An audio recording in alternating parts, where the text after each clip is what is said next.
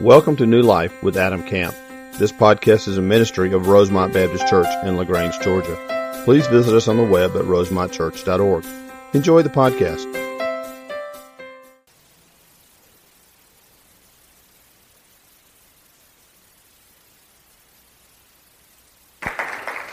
Beautiful picture of marriage. We'll show one of those each week during this sermon series throughout the summer.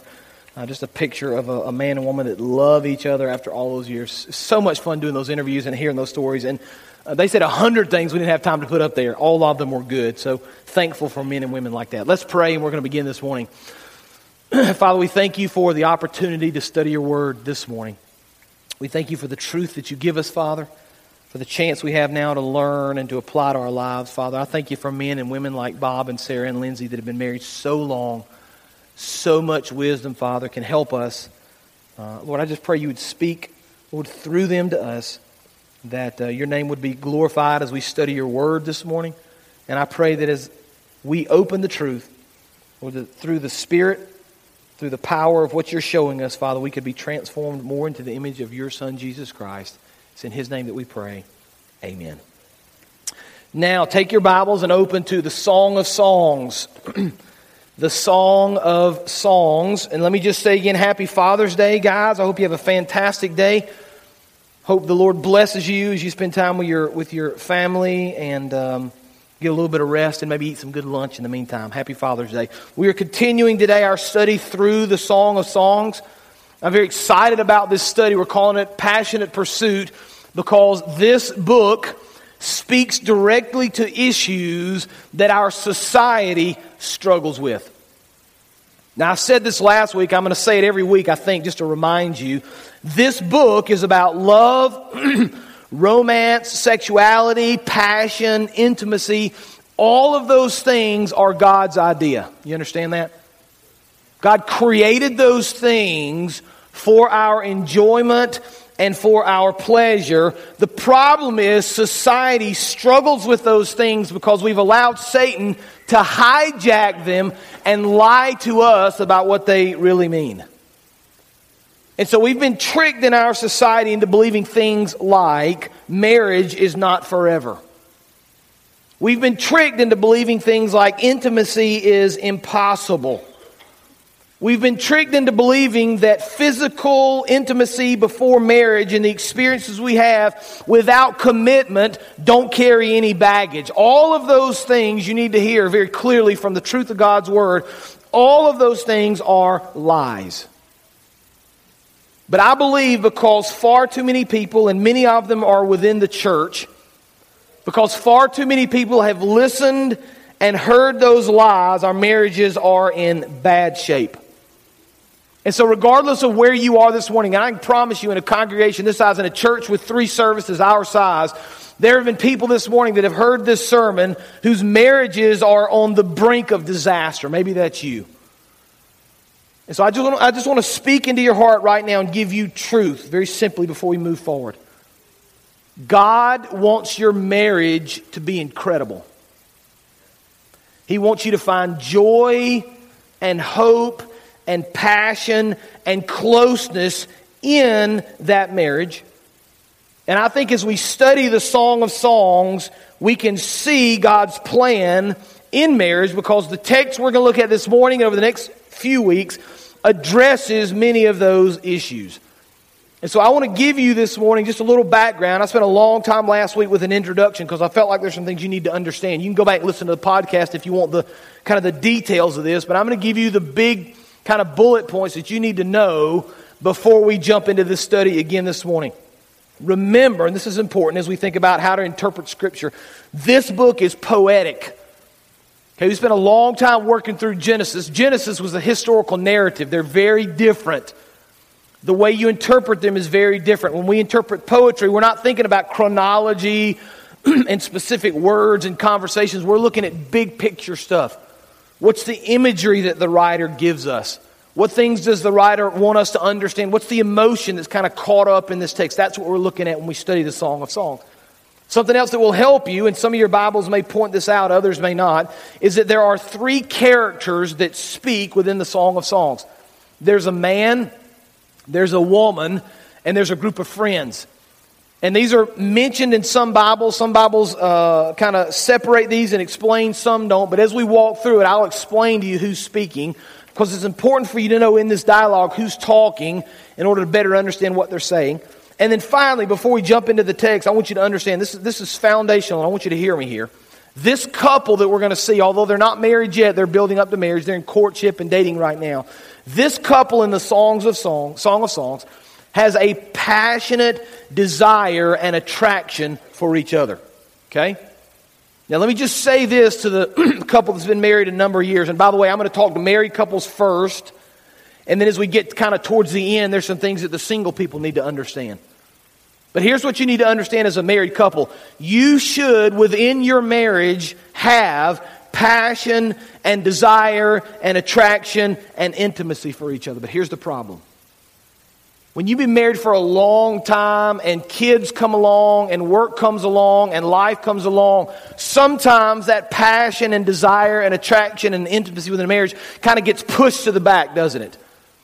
There's 1,000 other things on the to-do list. Let me just encourage you, married men and women, you need to fight for that in your marriage. You need to work for it. You need to be very intentional. As you think about what your marriage looks like, you ought to be very intentional and fight for the passion and the desire and the intimacy that we find within the words of the Song of Songs. Because God wants your marriage to be great. He wants you to find joy there. And I want to look at some things this morning that I think will help. Now, this morning is exciting to me because it's going to be very practical.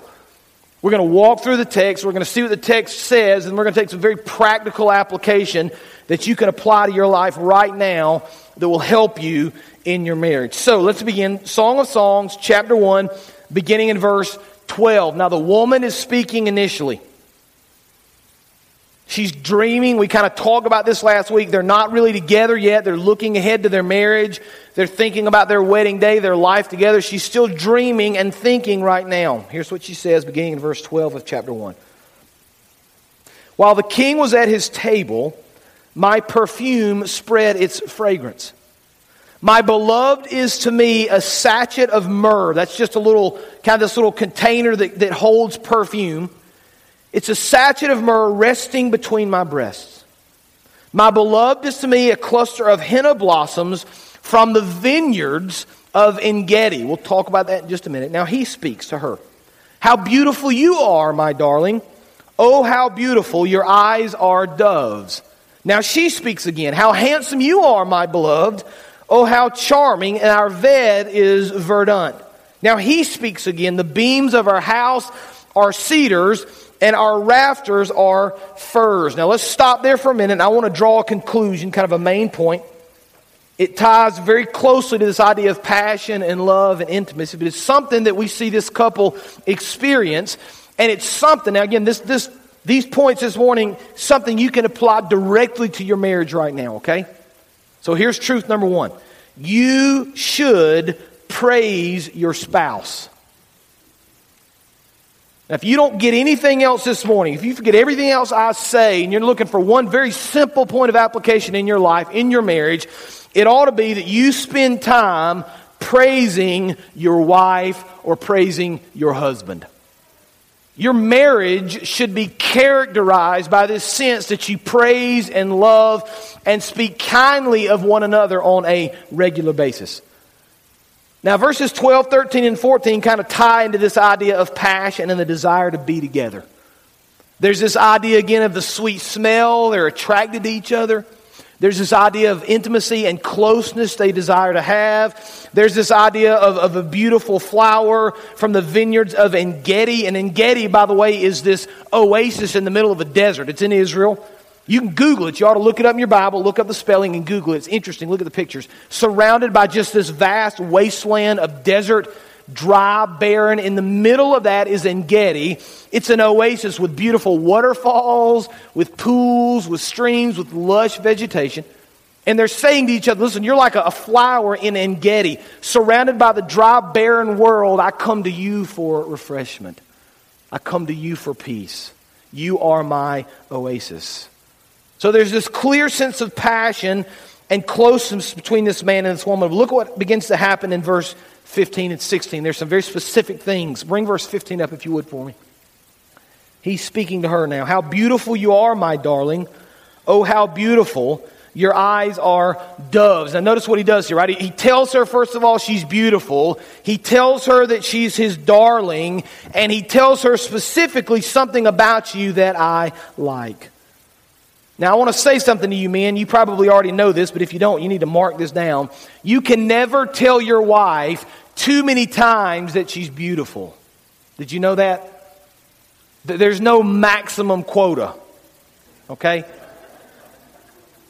It's not as if you get to this place in the week on Thursday afternoon and like, I'm done with that. I've said enough of those.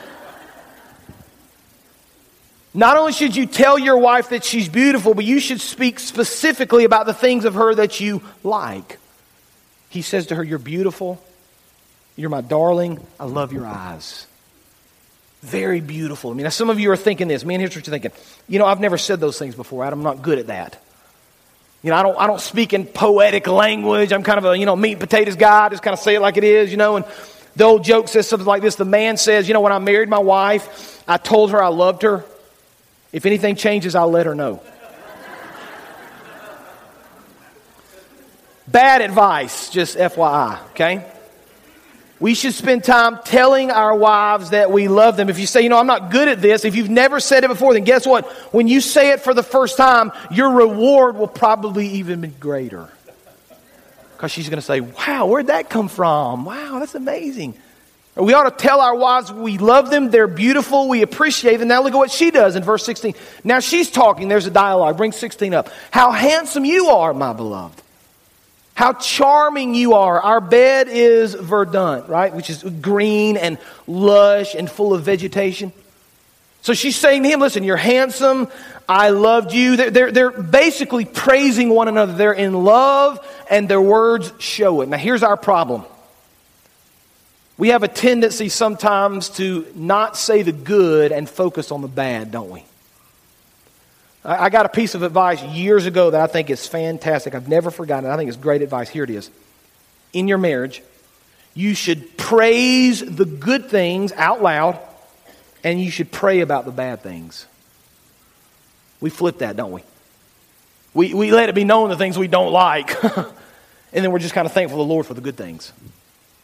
Why don't we praise the good things and pray about the bad things? I spent a lot of time this week reading about this idea of praise in a relationship. There's a lot of studies have been done, a lot of information, a lot of articles have been written, and you can go out and read all those if you want to. But I found a couple of interesting quotes written by non-Christian authors. It was about this idea of praise. It says, I'm convinced that praising your spouse in public is one of the most important investments you can make in your family and in your leadership. Encouraging your spouse through positive communication can change his or her entire approach to life. Now, I think I need to speak to the men, but can go both ways. I think men, sometimes we need to be careful in the way that we speak to our wives, especially in front of other people. I want to give you just a little bit of advice here. If you don't know this already, you'll learn it very quickly. Your wife should never be the butt of your joke. Did you know that? And guys, it's easy. You're in a group of guys or a group of people and you want to seem funny and say silly things, and you make a comment about your wife that kind of belittles her a little bit, and you mean it in jest, and everybody laughs, and she laughs because she has no alternative, by the way, in front of all those people but to laugh. She's not laughing on the inside. Did you know that? We need to be very careful in the way that we speak.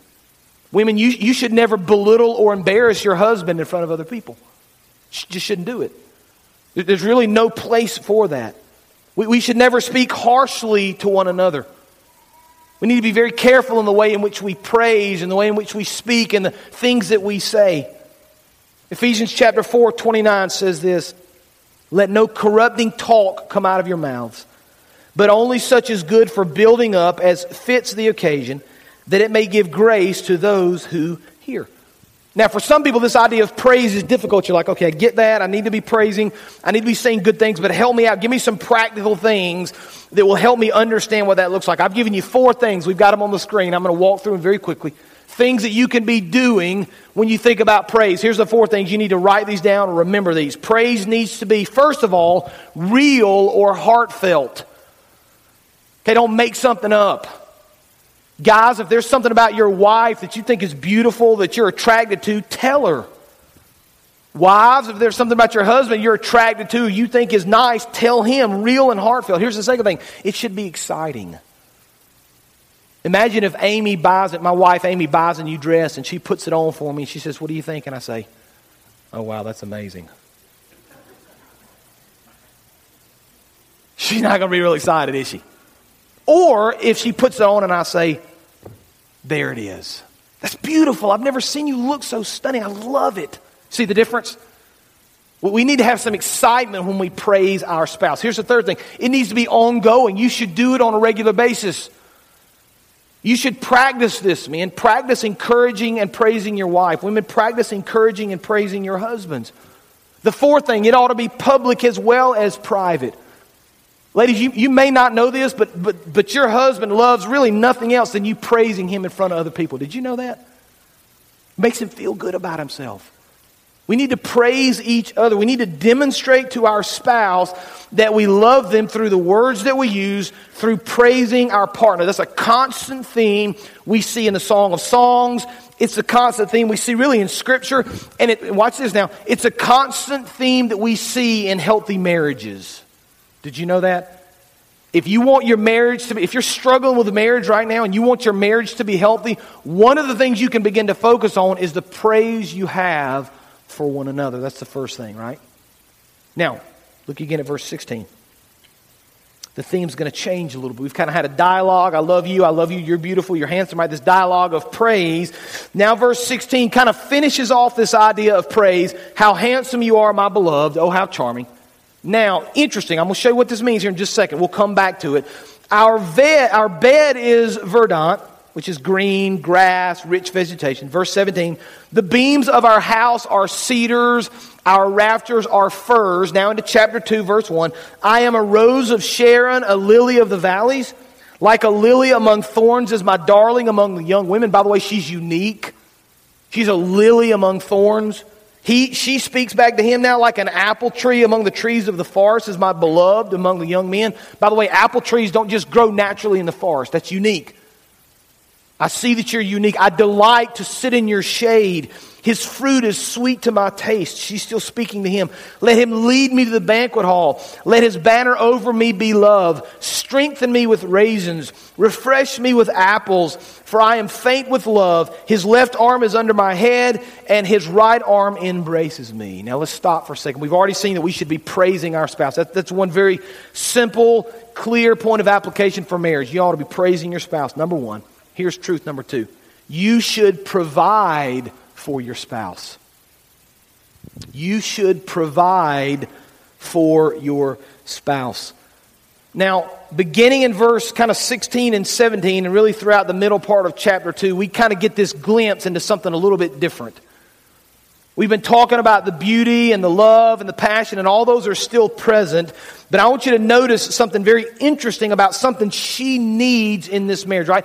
How are we going to provide for each other? Men, what are the needs that your wife has to have fulfilled? Wives, what are the needs that your husband has to have fulfilled? They're very clear in these verses. Bring verse 16 up if you would for me. She's speaking, she's looking out into the future, how handsome you are. But notice what she does at the last line right there. Our bed, she's speaking about the future, the marriage bed, right? She uses the word our. It's not my bed, it's not your bed, it's our bed. Verse 17.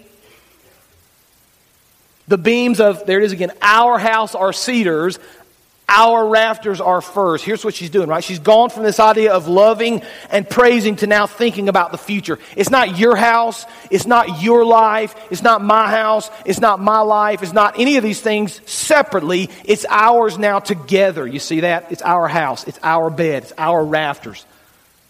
She says, I want to begin to think about the future. Now here's her need, right? We're going to start with her. This is important. Notice the way she phrases that in verse 17. She's speaking about the bed and the house, and the rafters are cedars or firs. The house is made of cedars. These are big, strong pieces of wood. Here's what she's saying. Our house and the life we're going to build together is strong and secure. You see that? See, the kind of the main need, and let me just say there are other needs. I'm not going to touch on all of them this morning, but just based on the truth of this scripture, one of the main needs a woman has is that she needs to know that her husband loves her and that their future together is solid. You understand that? She needs to know that he loves her and there's a strong future ahead. Our bed, our house, our roof, our life is strong. I can count on you to be there for me, she's saying to him. I can count on you to love me.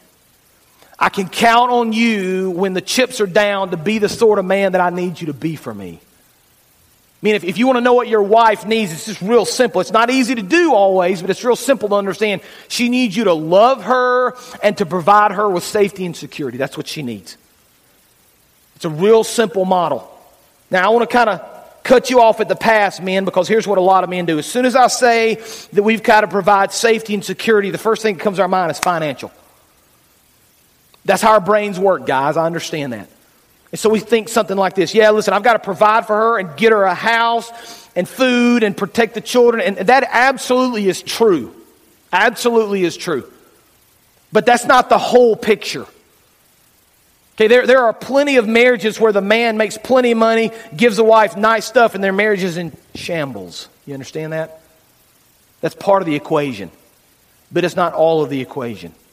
And so, man, I'm going to give you some very practical ways. Again, we want to be practical here. Ways in which you can provide security for her. Men, your wife feels secure when, and we've got them. Put them up. Put the first one up for us. Your wife feels secure when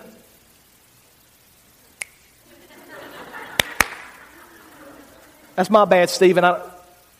There it is. Yes, excellent. Husband loves, future solid, secure. Go to the next one.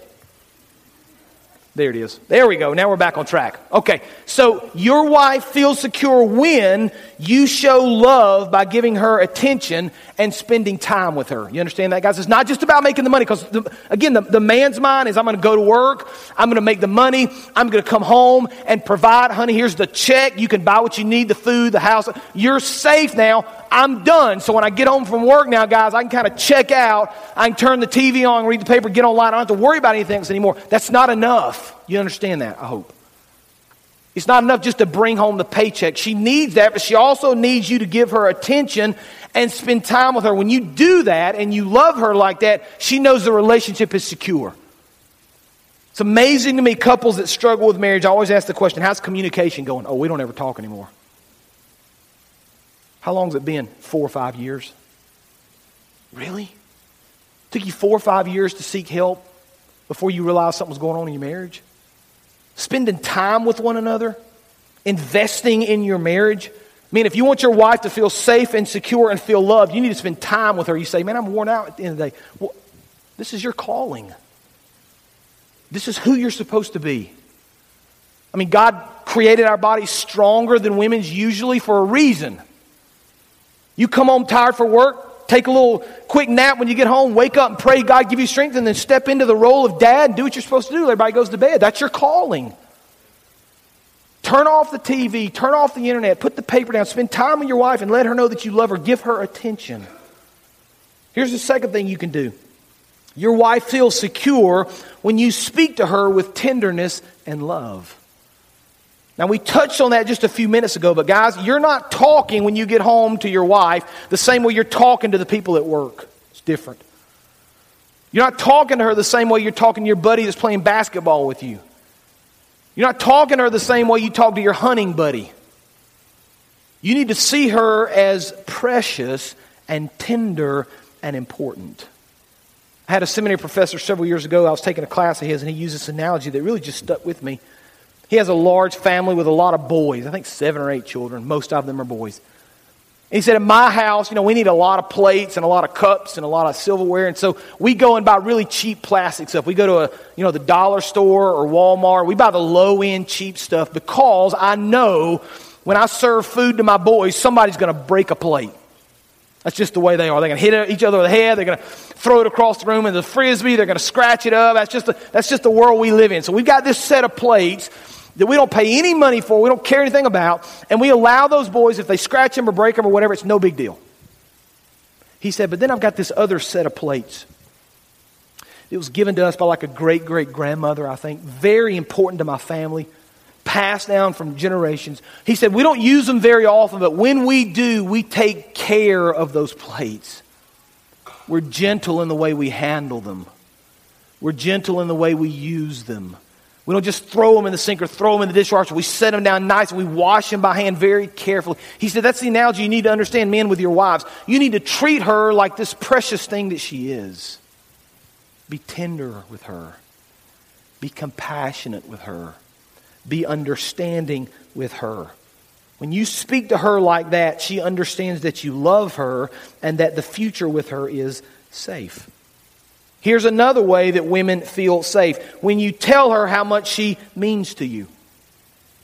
Tell her how important she is in your life. Tell her how much you love her. Tell her how you want to be with her. I read just a fascinating quote. It said, this was again a secular study talking about women and specifically affairs.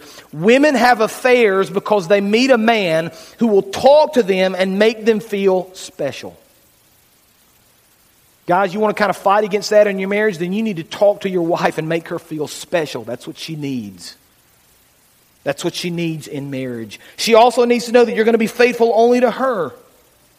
She needs to know, we said this earlier, she needs to know that you are going to provide financially, you are going to work hard, that you are going to make things work. She needs to know that your strength is found in your character. We talked about this last week, right? The woman loves the man because she's physically attracted to him, but his name is known as well. He's a man that people look to with respect and admiration. Pull verse 3 up again, if you would, please. There's this interesting analogy, this interesting thought, this kind of word picture in verse 3. As she's talking to him, like an apple tree among the trees of the forest, right? Which is different, it's unique. We don't see it very much. Is my beloved among the young men. I delight to sit in his shade. Isn't that an interesting phrase? What do we find when we sit in shade? We find peace. We find comfort. We find protection and security. She says, because of your character, because you're the man you're supposed to be, because you treat me with compassion, because I love you, I desire to be with you. I desire to sit in your shade. His character gives him strength that gives her peace within the marriage. You understand that, man? Are you getting the picture there? Here's what one writer said. Here's one scholar explained it like this. A godly man has stability. His character is nourished by deep roots. And there's something about him, a strength of character that makes her willing to rest under his shadow. Every woman ought to be able to see that kind of character in the man she falls in love with. So safety and security and love are big needs for your wife, men. Now, men, let's talk about your needs. Now, I can already tell you that you're thinking of one thing. And let me just say this before we delve into this picture. I don't think we need to shy away from talking about what Scripture says about this issue. I think the world is going to lie to you. The world's going to trick you into believing something else. I think you need to hear the truth of God's Word. I think you need to figure out how to apply it to your life. Having said that, I'm probably going to tell you something you weren't expecting and then kind of circle back around here in just a second. Here's the basic need of a husband. You ready for this? Husbands want and need respect. That's kind of paramount in the marriage. That's what they need from their wife. In fact, Ephesians 5:33 says, the wife is to respect her husband. Now that's an easy word to say. What does it actually mean? Right? Let's put some flesh on that. What does it mean? What does it practically mean? Here's some words that will help you understand. Men thrive when they know their wives, trust them, admire them, believe in them. That's kind of what respect means. Wife, when you trust your husband, when you admire him, when you believe in him, that's basically what respect means. I'm going to give you a real clear picture. It's an illustration that will help you understand. And it'll kind of show two sides of the coin. I work all day in the yard. It's a Saturday afternoon, guys. You've been there, done that. You work all day in the yard. You've cut the grass. You've had the weed eater out. You've watered. Whatever you do, all day, hot, sweaty.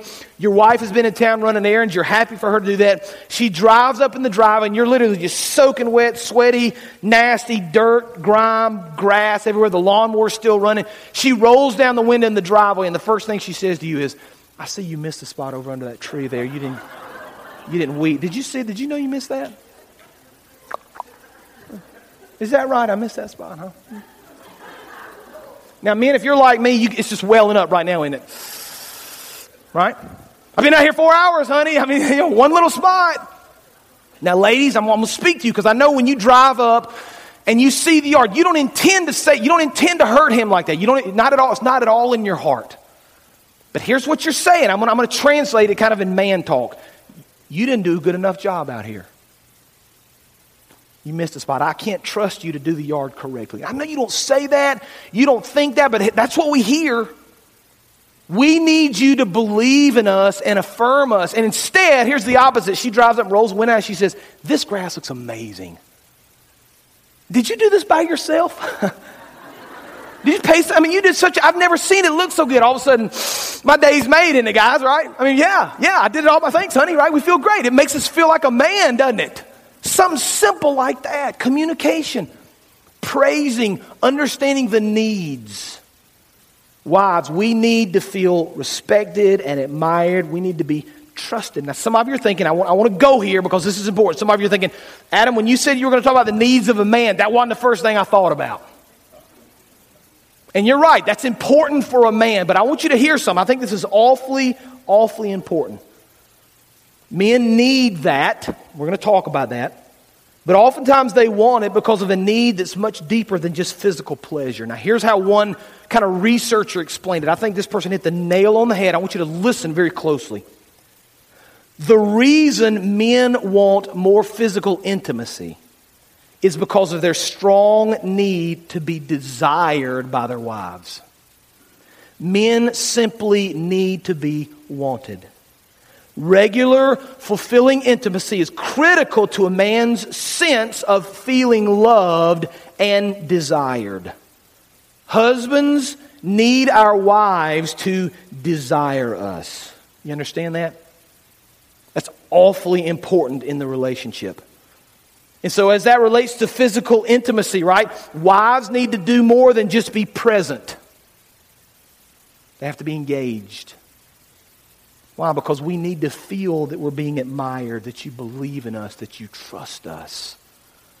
Far too many couples miss this. See, this couple in the Song of Songs understands this. This woman desires to be with this man. She trusts him. She admires him. She believes in him. She wants to sit under his shade. She trusts this guy. She has great respect and admiration for him. And so I want to give you, as I wind this up, just bear with me a few more minutes. I'm going to give you just some very specific, we'll go through them quickly, very specific practical ways that wives can show respect to their husband. Now, before you say to me, wait a minute, Adam, you're a man. How can you tell me what a wife ought? This list was written by a woman, okay? So she knows. Here's what she says.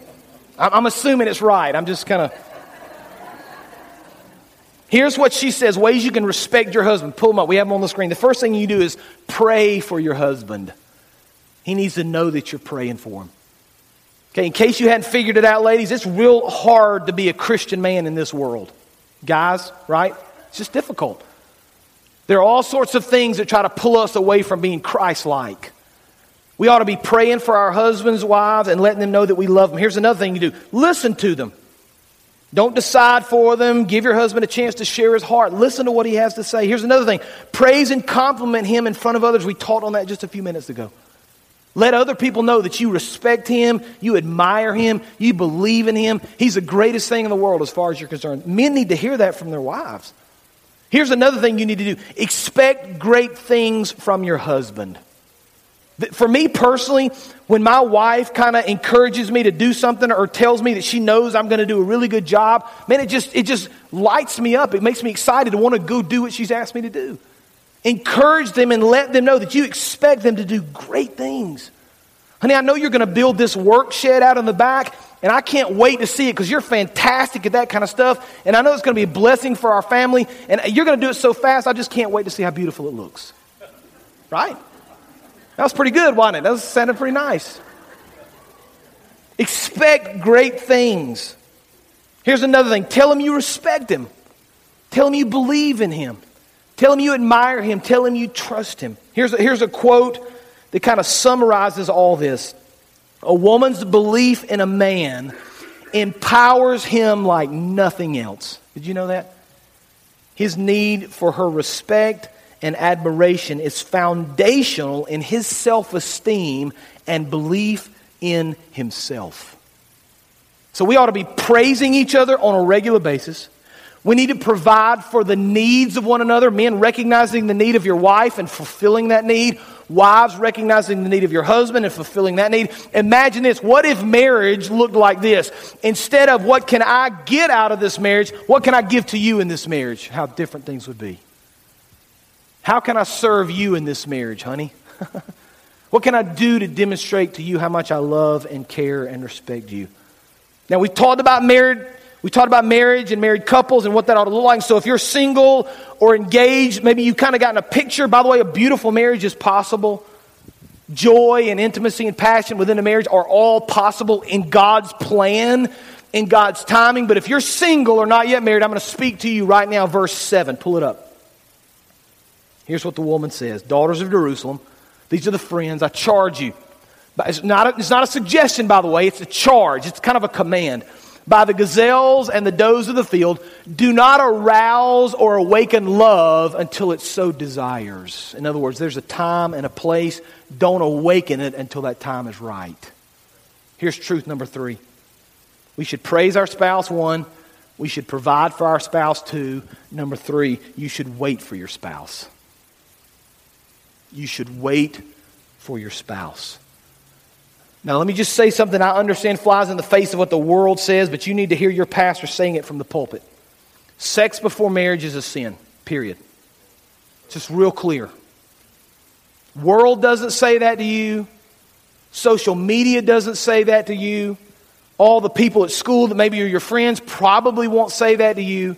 But we see that over and over and over in Scripture. Let me just tell you something you probably don't know. If you make the decision now to kind of walk down that path before marriage, what you don't know that you'll realize very soon after marriage is you are creating for yourself emotional baggage you're going to have to deal with later. And I can promise you there's plenty of us in this room that could tell you all about it. Had a conversation with a man this week, and I'm not going to tell you who he is and not give you the details of the conversation. But he told me about something that happened. Now, check this out. 35 years ago, before he was married, and the emotional baggage of what happened 35 years ago is still affecting this woman in ways he had no idea. It's amazing, isn't it? 35 years. See, when we get into those kind of physical relationships, the world just tells us it's simply physical. It's not simply physical. It's emotional and spiritual. And you got to understand that when you make that decision, it's going to affect you in years to come. Now, let me just say this, because I'm sure there are people that have been down this road, maybe have made this mistake and wish they hadn't. There is absolute forgiveness in Christ, okay? There's grace upon grace at the foot of the cross. We give Christ everything. But if you're a young person that's contemplating this or thinking about it or thinking about physical intimacy before marriage, let me encourage you just to wait on your spouse. God created marriage to fulfill that need. If you wait until the time is right, you will be blessed. See, God's got a beautiful plan for your marriage. God wants to do great things in your life. And the Scripture tells us over and over again that your marriage is a picture of Christ and His church. And I want to finish with this. Here's what you need to understand. When your marriage is joyful and passionate and intimate and a beautiful picture, the world sees it. The world takes notice. And when you live your life like that in the confines of a godly marriage, guess what? God receives honor and glory. That's the kind of marriage we ought to have. Let's pray. Father, thank you for your word again. Thank you for just the clear picture you've given us in Scripture. of love and passion, Father, intimacy between a man and a woman. It's a beautiful picture of marriage. Father, I pray for those that are younger now, maybe that are thinking about marriage or engaged. Lord, I pray you'd give them just the strength to, first of all, learn what marriage ought to be, aspire to that, the strength to wait until the proper time. And Lord, I pray for those marriages right now that may be struggling or that may be in kind of a lull. I pray that we would just remember just a clear picture of praise, providing for the needs, loving one another, the way that we speak to each other, the way we treat each other. Father, I pray we just remember these words and the truth of this Scripture, apply it to our lives, and Father, in very private ways that we'll never understand this side of eternity, Lord, you fix these marriages. You encourage these men, you encourage these women. Father, you do a miraculous work in their hearts so that their marriage can be a picture of Christ and His bride, the church. And Lord, I pray that all of our marriages will bring you honor and glory. It's in Jesus' name that we pray. Amen. You can stand. We're going to give you the opportunity to pray. Maybe you want to come pray at the altar. Maybe you want to pray where you are. But I encourage you, as the Lord speaks to you this morning, you respond.